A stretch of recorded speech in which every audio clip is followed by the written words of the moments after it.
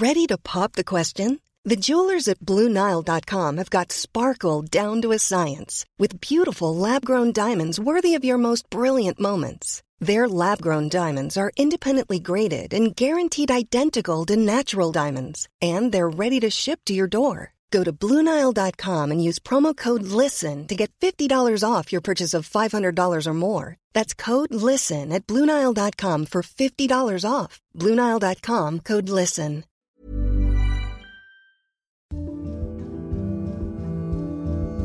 It's a big day for Kevin Tam at his US warehouse.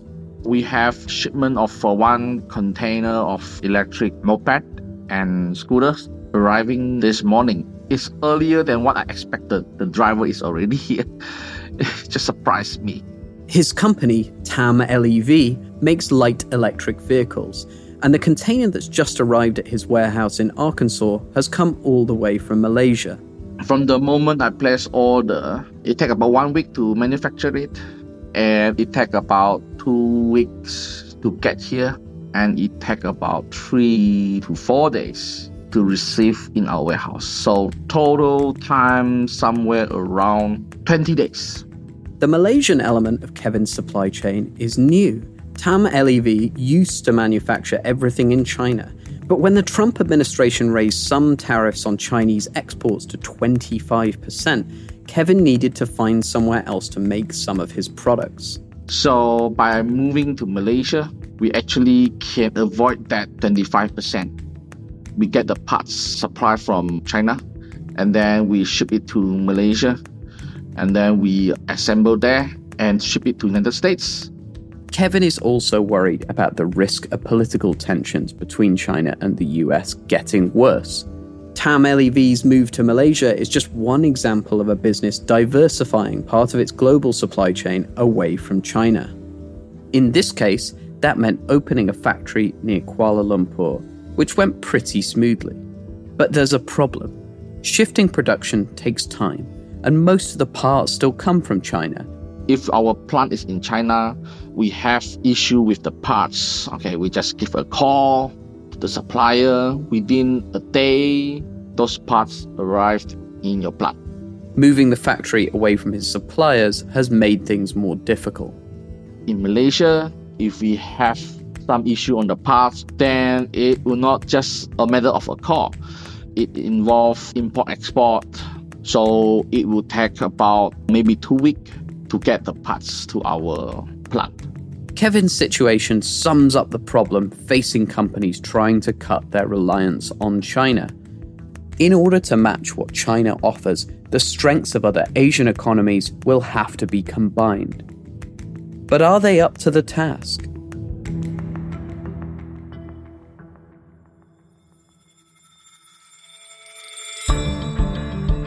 You're listening to Money Talks from The Economist, our weekly podcast on the markets, the economy, and the world of business. In Singapore, I'm Mike Bird. In London, I'm Tom Lee Devlin. In Washington, D.C., I'm Alice Forward. And in today's show, can the alternative Asian supply chain ever replace China? First, we'll hear what makes China so seemingly indispensable to manufacturers around the world. Then, we'll find out what the other Asian countries have to offer and what they currently lack. So this is the knowledge and skills value chain that is also needed besides the material supply chain.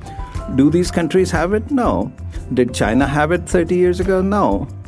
And finally, what needs to be done to strengthen the new supply chain? It's going to be a process and it's going to evolve over time. It may be messy, but I think the writing's on the wall that the current supply chain structure is just not sustainable.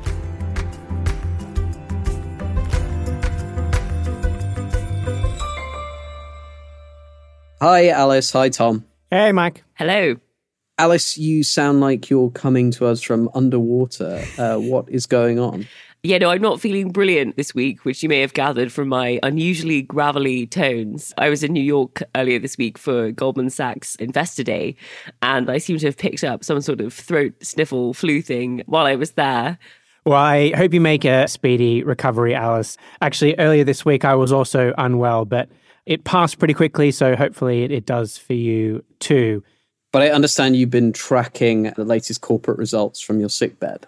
Yes, it's been a big week or so for American retailers and their earnings announcements, which I've been watching with interest, particularly their projections for next year, which beginning to paint a somewhat gloomy picture of increasingly cash-strapped consumers.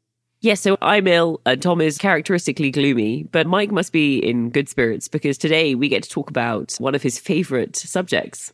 Absolutely. Having knocked you both out with a potent mix from the Bird Institute of Virology, it is the second week in a row that I get to talk about a pet subject of mine. Last time it was K-pop, and this time it is global supply chains. Next week, I presume we'll have the plague and you'll be talking about the Bank of Japan on the episode.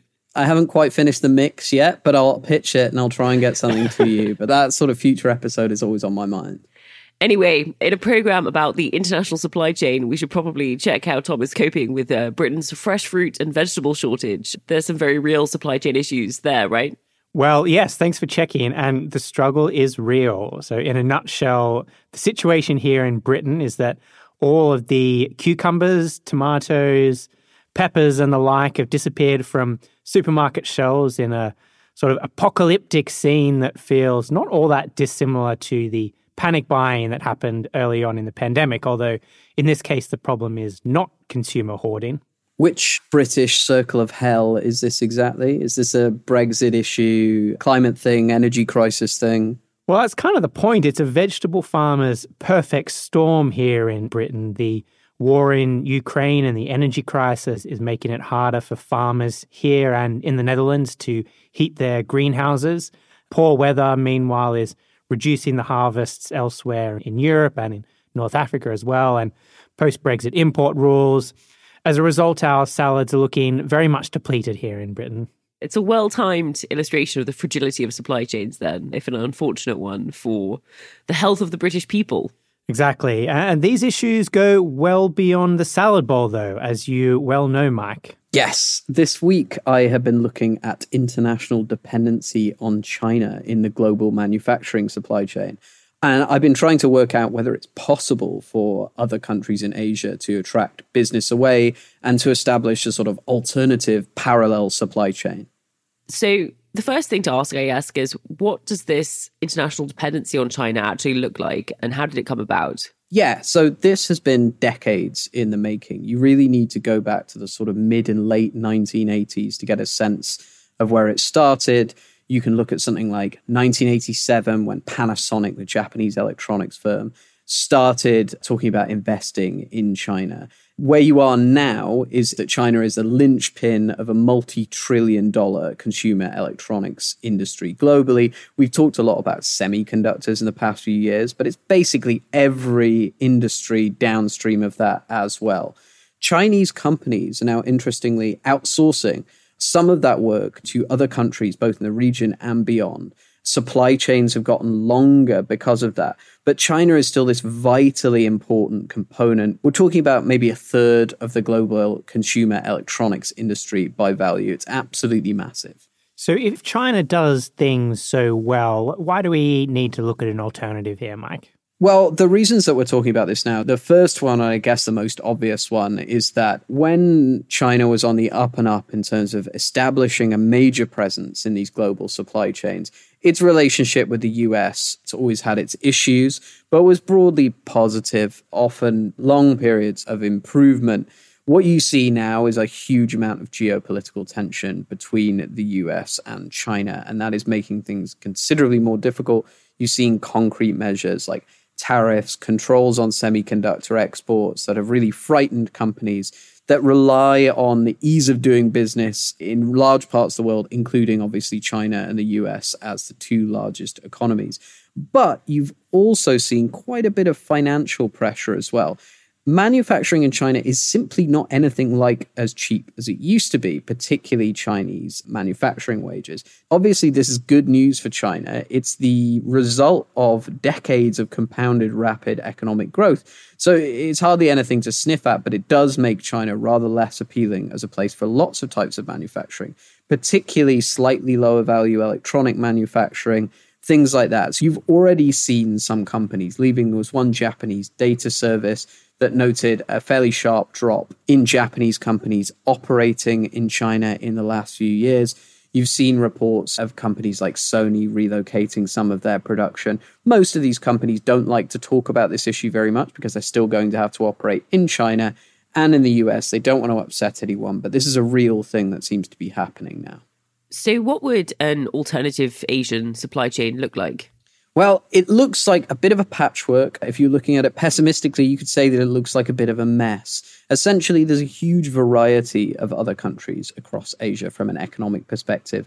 You have countries like Japan, you have countries like South Korea, where they have already relatively high wages. They specialize in high-tech manufacturing, do a huge amount of research and development, lots of advanced, very specialized manufacturing. You head down through Southeast Asia, you've got some sort of middle-income countries where, in a lot of them, the manufacturing wages are now lower than they are in China. They have special niche areas of manufacturing that they do. In Thailand, that might be in office parts. Malaysia does a lot of manufacturing of lower complexity semiconductors. And then you've got what is essentially the white whale of this supply chain in South Asia, and that's India and Bangladesh, basically, which ultimately are the only places with enough potential new manufacturing workers to make this thing work.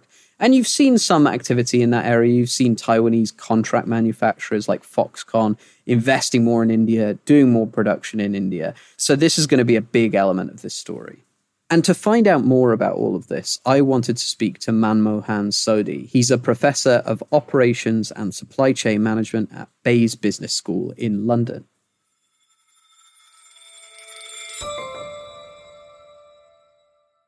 Mohan, thank you very much for joining us. My pleasure, Mike. To start with, I just wanted to talk about why companies are looking to decouple and diversify from China, because there are a few reasons behind this shift. You've got the pandemic and the lockdowns and the heightened risk of production being too concentrated on one country. You've got the geopolitical tensions, particularly the animosity between the US and China. And thirdly, and I guess this is a bit more prosaic and more recognizable for most businesses, manufacturing in China is just getting more expensive as wages rise. Which of these factors would you say is the predominant one? What is the most important driver here? In terms of geopolitics, the tussle between the US and China, it's very exciting. But the reality is, to use your word, prosaic. It's a cost, and costs include not just cost of transportation, but costs of holding extra inventory to cover the supply chain risks involved. There's the cost of non-sustainability because you're using much more carbon when the supply chains are longer. But yes, as far as labor costs are concerned, Chinese companies have already been outsourcing to other countries. So it's just that the supply chain got longer. Where the goods are being shipped from is different from who you are buying from. When I go to John Lewis and pick up a microwave, I think I bought it from John Lewis, and it might be a John Lewis make. But it's made in China probably, or maybe not even made in China, but made by a Chinese company which has actually plants in Vietnam. So eventually, the company that's buying those goods, the original equipment manufacturer, is buying from someone. The goods may be made somewhere else. So that's all driven by costs. And that's the prosaic answer why supply chains are changing yet again. Yes, geopolitics add some more costs, and especially very large OEMs want to look good to their governments. But at the end of the day, it's the total delivered cost that matters. And that delivered cost includes cost of transportation, cost of labor, costs of holding extra inventory to cover uncertainties. It includes cost of sustainability. And what about the readiness of these other countries to absorb manufacturing and become a greater part of the global supply chain? Yeah, so when people think of supply chains, they immediately think, okay, supplier supplies to the supplier supplies through a port and some shipping company, and then I get goods. But that's the material supply chain.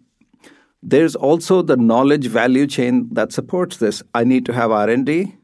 From R&D, I take goods through what's called as engineering, try to make them closer to manufacturing, and then I make a product that can actually be manufactured in mass production, And then I have to also design the production system. So this is the knowledge and skills value chain that is also needed besides the material supply chain. Do these countries have it? No. Did China have it 30 years ago? No. So all that has to be developed. The material supply chain, which also includes infrastructure like ports, roads, very prosaic, but very much part of the material supply chain. It also needs universities. You also need manufacturing labs. You also need designers. And you also need people who can design production systems and manufacture production systems. That knowledge value chain also will have to be developed over time. And that process is not fully complete even in China. When you look at this sort of region, we are again talking about a huge range of countries with different capabilities and different sort of specialisms. Is there anywhere in particular that you see a large amount of opportunity in terms of the ability to pick up some of the slack of people looking to move production outside of China, or just people looking for other places to invest that aren't China at the moment? I mean, the two countries that have got the most attention are Vietnam and India for sure, simply because Vietnam has been part of those China-based supply chains for quite some time, and India is becoming part of those China-based supply chains for the past few years. But other countries that come to my mind are Bangladesh, which has been growing its economy steadily and slowly with a fairly low technical base to begin with and lots of problems and high population density and so on. But their GDP has been growing fairly steadily for the last 10, 12 years. That means they're doing something right. So sure, a lot of the economy is based in apparel, but they, despite lots of challenges, the fact that any company or any country can grow its revenues or its assets smoothly the way Bangladesh has done is, for me, it means the country needs a second look for those who haven't looked at it yet. Great. Well, Mohan Sodhi, thank you very much for joining us on Money Talks. Thank you, Mike. So, Alice, Tom, Mohan Sodhi makes a pretty convincing case that it's predominantly financial imperatives that dictate where supply chains go. He's not completely discounting the geopolitical side, but certainly that seems to be very important. The increased cost of transportation involved in a longer supply chain, for example, might seem to keep a company in China. Things like comparative wage advantages in other Asian countries might tip things in the other direction. And that's something that Chinese companies aren't immune to themselves. They've been a driver of the expanding global supply chain, moving their own production overseas to places like Vietnam, where labor is cheaper. What do you make of all this? Yeah, this point that geopolitical risk is just one factor in this wider economic calculation that companies make when they're constructing their supply chains, alongside not just comparative labor costs, but also expertise and transportation costs. That, to me, was a very good observation. And in reality, I think that calculation is likely to tip different ways, China or its alternatives, in different industries. In fashion and furniture, for example, expertise is much less important. In consumer electronics, where components and even end products tend to be quite small, transportation costs might not always be such a big consideration. But if you're talking about machine tools or engines or even vehicles of various types, it's probably a different story. Yeah, I think that's a great point. It's interesting. When I lived in Singapore and I used to think about this region, there was this perception that you'd had countries like Japan, South Korea, Taiwan become rich countries through this export-led growth model. And then the sort of dragon economy had moved on to China. And there was a sense that it had been kind of grounded there, somewhat surprisingly, and that actually these other Southeast Asian, Indian economies weren't going to be able to get rich in the same way. But it's interesting that although China has remained dominant in this kind of manufacturing and export model for so long, but everything's added up now to the point where the costs have got high enough, and there are these other factors like the geopolitical things that mean that finally, maybe a decade or 2 decades later than people expected, actually there is a case for sort of moving supply chains down that curve of cost towards these other countries. I think it's fascinating that you've had to have this set of factors occur in tandem, but it's really interesting. Yeah, on this topic of economic development, I've enjoyed our coverage this week of Nigeria's election, which saw Bola Tinubu of the current ruling party elected to the job. Unlike in Southeast Asia, Nigeria has really not seen much industrialization over recent years. The economy there is heavily dependent on commodities and has struggled to translate that into broad-based growth. Hopefully, Mr. Tinubu will be able to change that, though the fact that he is from the ruling party makes me sadly not particularly hopeful. How about you, Alice? What are you looking forward to reading in this week's paper? I really enjoyed picking up Simon Rabinovic's piece on the housing market in the US and whether the fact that we're in a housing recession meant that we were headed for an economic one. Housing is one of those topics that is very close to home, for everyone. And so I'm always interested to read about as well. But he made this very good point that it's very, very rare that you can get into a housing recession without also an economic one coming. So it may be a leading indicator of doom for the US. To find out more about the US housing market and the Nigerian election, and much more, you need to be a subscriber to The Economist. Listeners can get a great introductory offer at economist.com/podcast offer, and that link is in the notes to this episode. After the break, we'll find out a bit more of what it will really take from companies and governments to build an alternative Asian supply chain. And will it be worth it strategically?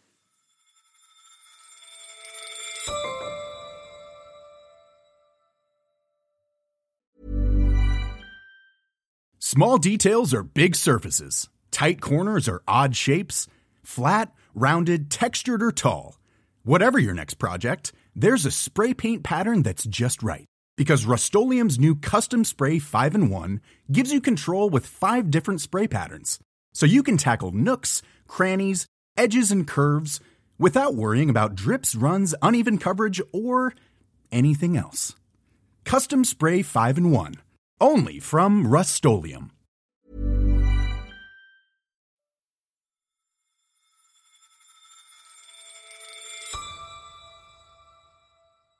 Mike, before the break, you mentioned this idea that the rest of Asia, taken as a whole, could combine its various strengths to form a viable alternative supply chain to China. If you take these countries in aggregate, what does it look like in terms of the numbers compared to China?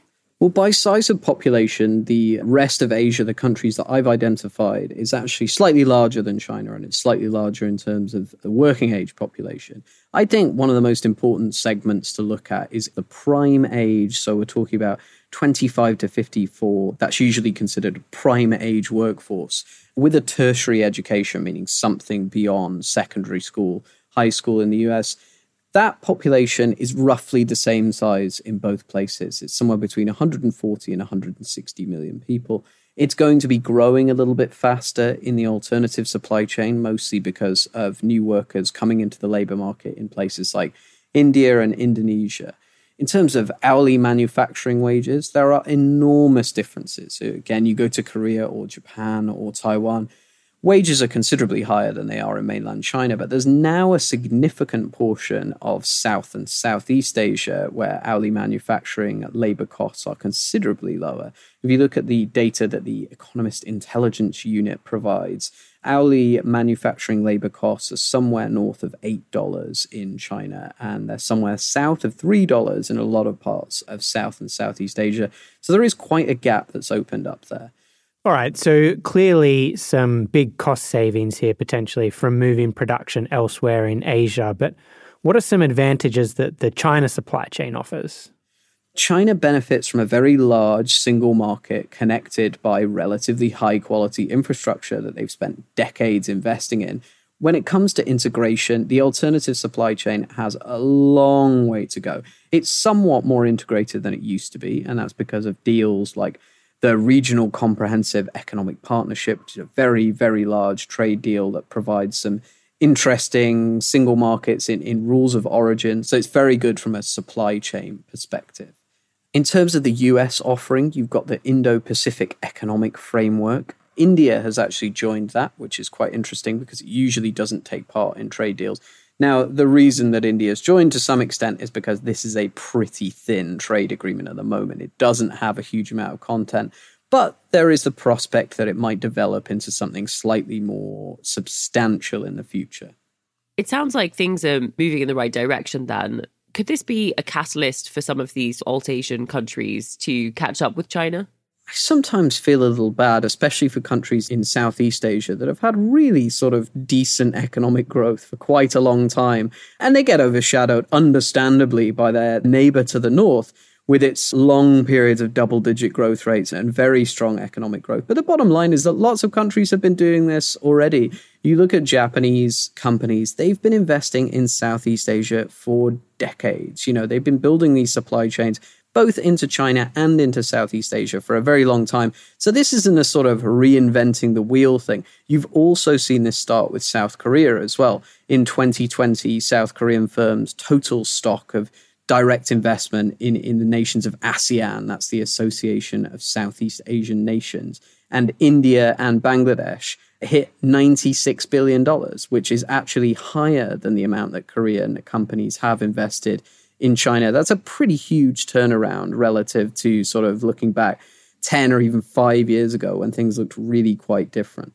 So presumably making this work, this kind of combined alternative Asian supply chain, would require a lot in terms of political and diplomatic negotiation between the countries that would be taking part. How would that work?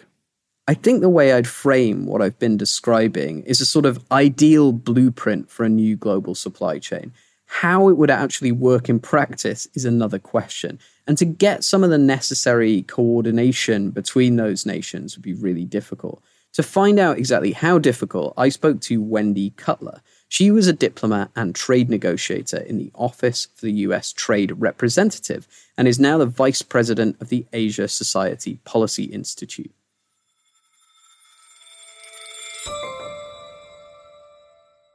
Wendy, it's great to have you on the show. Thanks, Mike. Great to be here. So tell us a little bit, in your view, how can these wildly different economic capabilities of countries in Asia fit together a little better in forming coherent supply chains? Well, when I think of forming coherent supply chains, I think there are like a number of different steps that need to be taken. And overnight, you're just not going to form new coherent supply chains. It's a process. I think the first step is kind of sharing information about supply chains, about vulnerabilities, about choke points, about suppliers among the countries. The next step could be, for example, setting up mechanisms. So, for example, a crisis management mechanism. If there's something that's going to be happening to a part of the supply chain in one Asian country, they could notify all the other partners in that supply chain, so steps could be taken in real time to alleviate any concerns. And then once you go past there, then we're really talking about kind of pooling capabilities and even like dividing roles of countries and companies in the production line.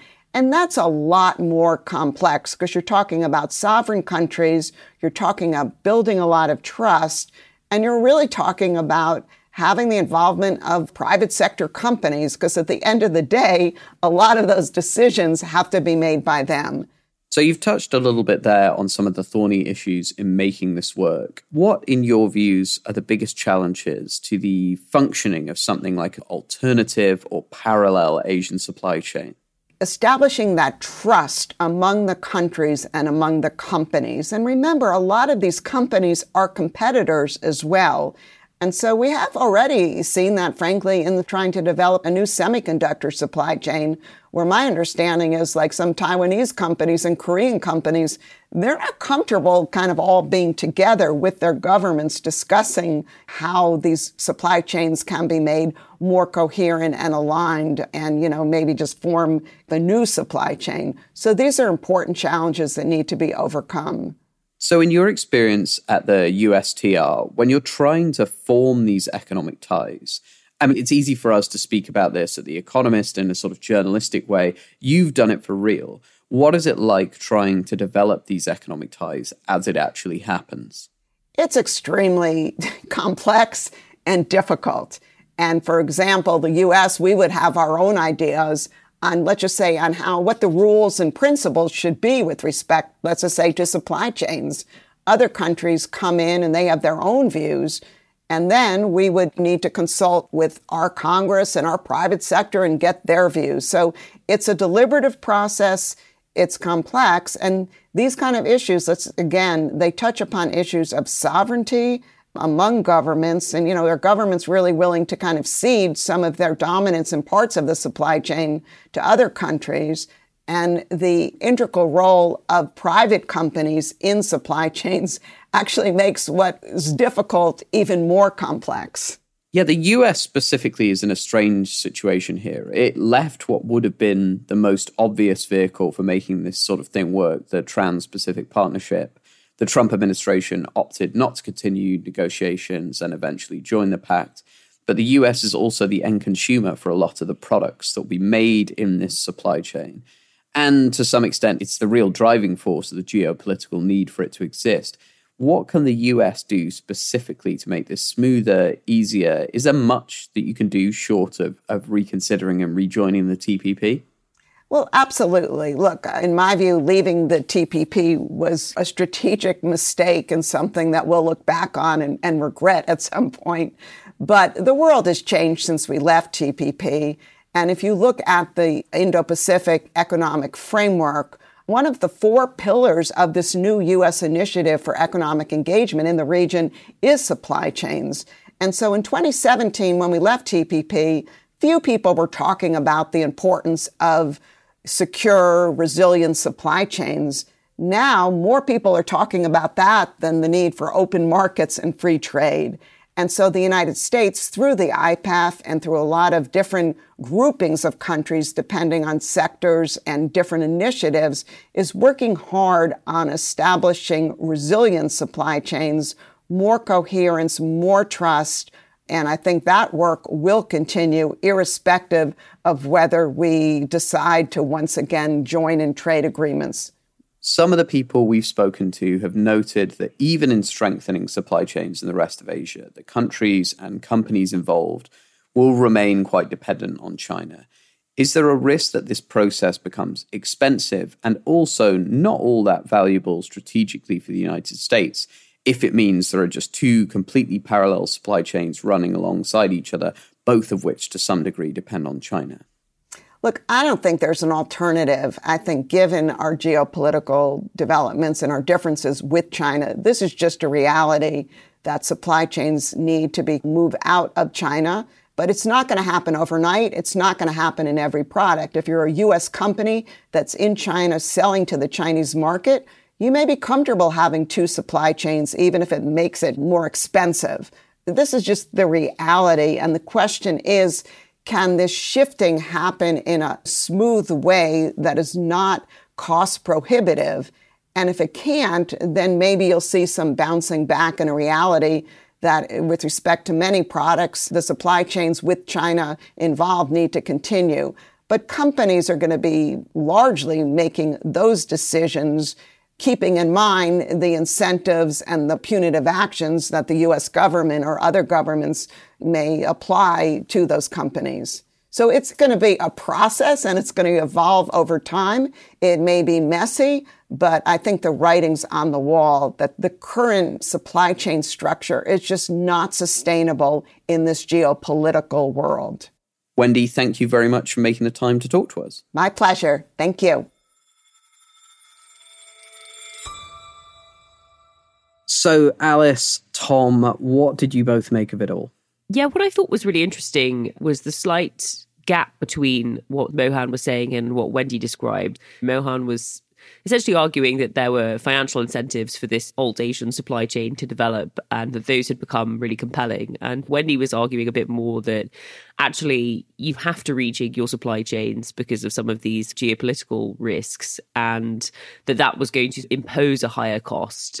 I guess one way to think about it is Mohan was describing some of the pull factors from China. So China's wages have become expensive. The other countries have much cheaper manufacturing costs. And so that will sort of pull supply chains towards them. Wendy was describing more of those push factors. So China has become a more difficult place to do business because of some of the geopolitical risks and strategic risks associated with it. And we talked about this a lot more in our episode earlier in January, in which we discussed whether globalization had potentially sort of lost its way.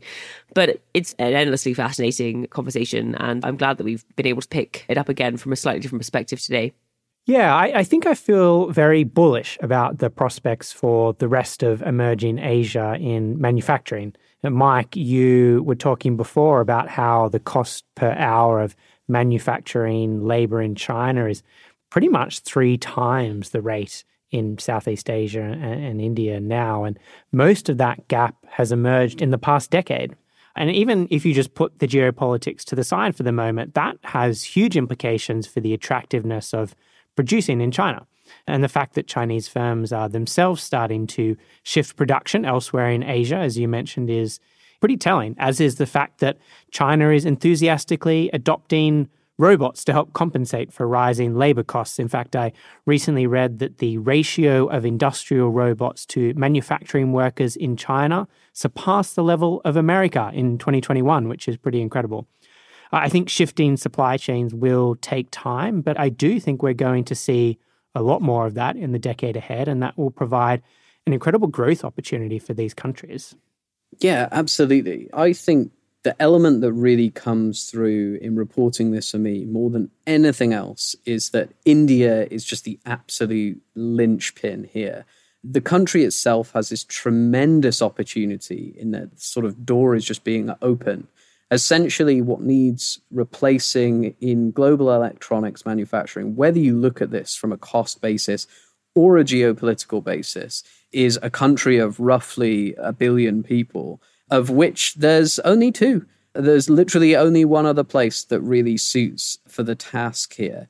And that also means that if India doesn't really want to be involved, if the Indian government doesn't find that playing a big role in this supply chain is part of its policy and is one of its aims, then you're going to have this huge limitation to whether it can work or not, because frankly, Japan's very good at manufacturing, Korea's very good at manufacturing, lots of parts of Southeast Asia, very good at manufacturing, but they're not big enough, and they're not going to get any bigger anytime soon. Some parts of them are too expensive. They're not a single integrated market, so you do have those sort of difficulties in infrastructure and regulation and other logistics. I think this will be the fastest route to manufacturing growth for India, which has a relatively low manufacturing share of GDP that hasn't been increasing over recent years. It's just a question of whether the Indian government and Indian companies see it that way, or whether they'd like to do really what they're doing right now, which is focusing very heavily on an increasingly prosperous Indian market, rather than looking at sort of plugging into a market that's meant for the world, where they'll only play a part of the sort of value chain. So it might end up not being a political goer in India. And if that's the case, then this really isn't going to work. But I think, there's a decent chance. There's a good opportunity here. It's going to become increasingly financially difficult to look at this and not see what's on offer. I think that's about all we've got time for on the alternative Asian supply chain. And I think that means it's time to turn to the stats of the week. Well, news these days always feels a bit grim, so I'm going to go with an uplifting one today. My stat of the week is 29, which is the number of species in Australia whose populations have recovered enough to be taken off the endangered list, which currently has 446 species on it in Australia. So it's nice to see conservation efforts back in my country of origin paying off. This stat, by the way, comes from the Good News Network, which is a website that focuses on finding positive things happening in the world. And I encourage listeners to check it out anytime you find the headlines are getting you down. Because these are Australian animals, I want to make sure that we're not celebrating the return of, some tiny spider that can kill an elephant with one bite or whatever. That's presumably what we're talking about. These are cute furry things like bandicoots and wallabies and the like. Okay, all right, I'll accept it. I'm always a little bit worried hearing Australian people talk about their wildlife as a good thing. And a species of whale as well, which is always good. Well, that sounds lovely. My stat is a lot more depressing than that in some ways. It's 799,728, which is the number of babies born in Japan last year. That number might not mean a lot to you, but when I put it in the context that there were 1.58 million deaths in Japan last year, very nearly twice as many, you can see that, 799,000 babies, not really quite enough to stop the Japanese population from shrinking, and shrinking relatively rapidly in comparison to its speed in the last few years. I love that you managed to make a stat about babies somehow depressing as well. That's a real trump card you've played there, Mike. So I think I'll just move on to my stat, which is minus 4.5%, which is the average drop in the share prices of companies that hosted big investor days this week. So one of those was Goldman Sachs, which I attended, and the other one was Tesla. And neither investor day do CEOs seem to have impressed investors much. David Solomon got into rather a sort of tense spat with one investor that was a little awkward to witness. And Elon Musk seems to have sort of fizzed as well. So any other CEOs considering doing an investor day, probably just best to cancel that. And I guess most of those investors are going back with limited returns and horrible sore throats by the sound of it. And with that, I want to thank Manmohan Sodhi and Wendy Cutler for joining us. And thank you for listening to Money Talks. Don't forget to rate and review us wherever you get your podcasts. And you can always write to us at podcasts@economist.com.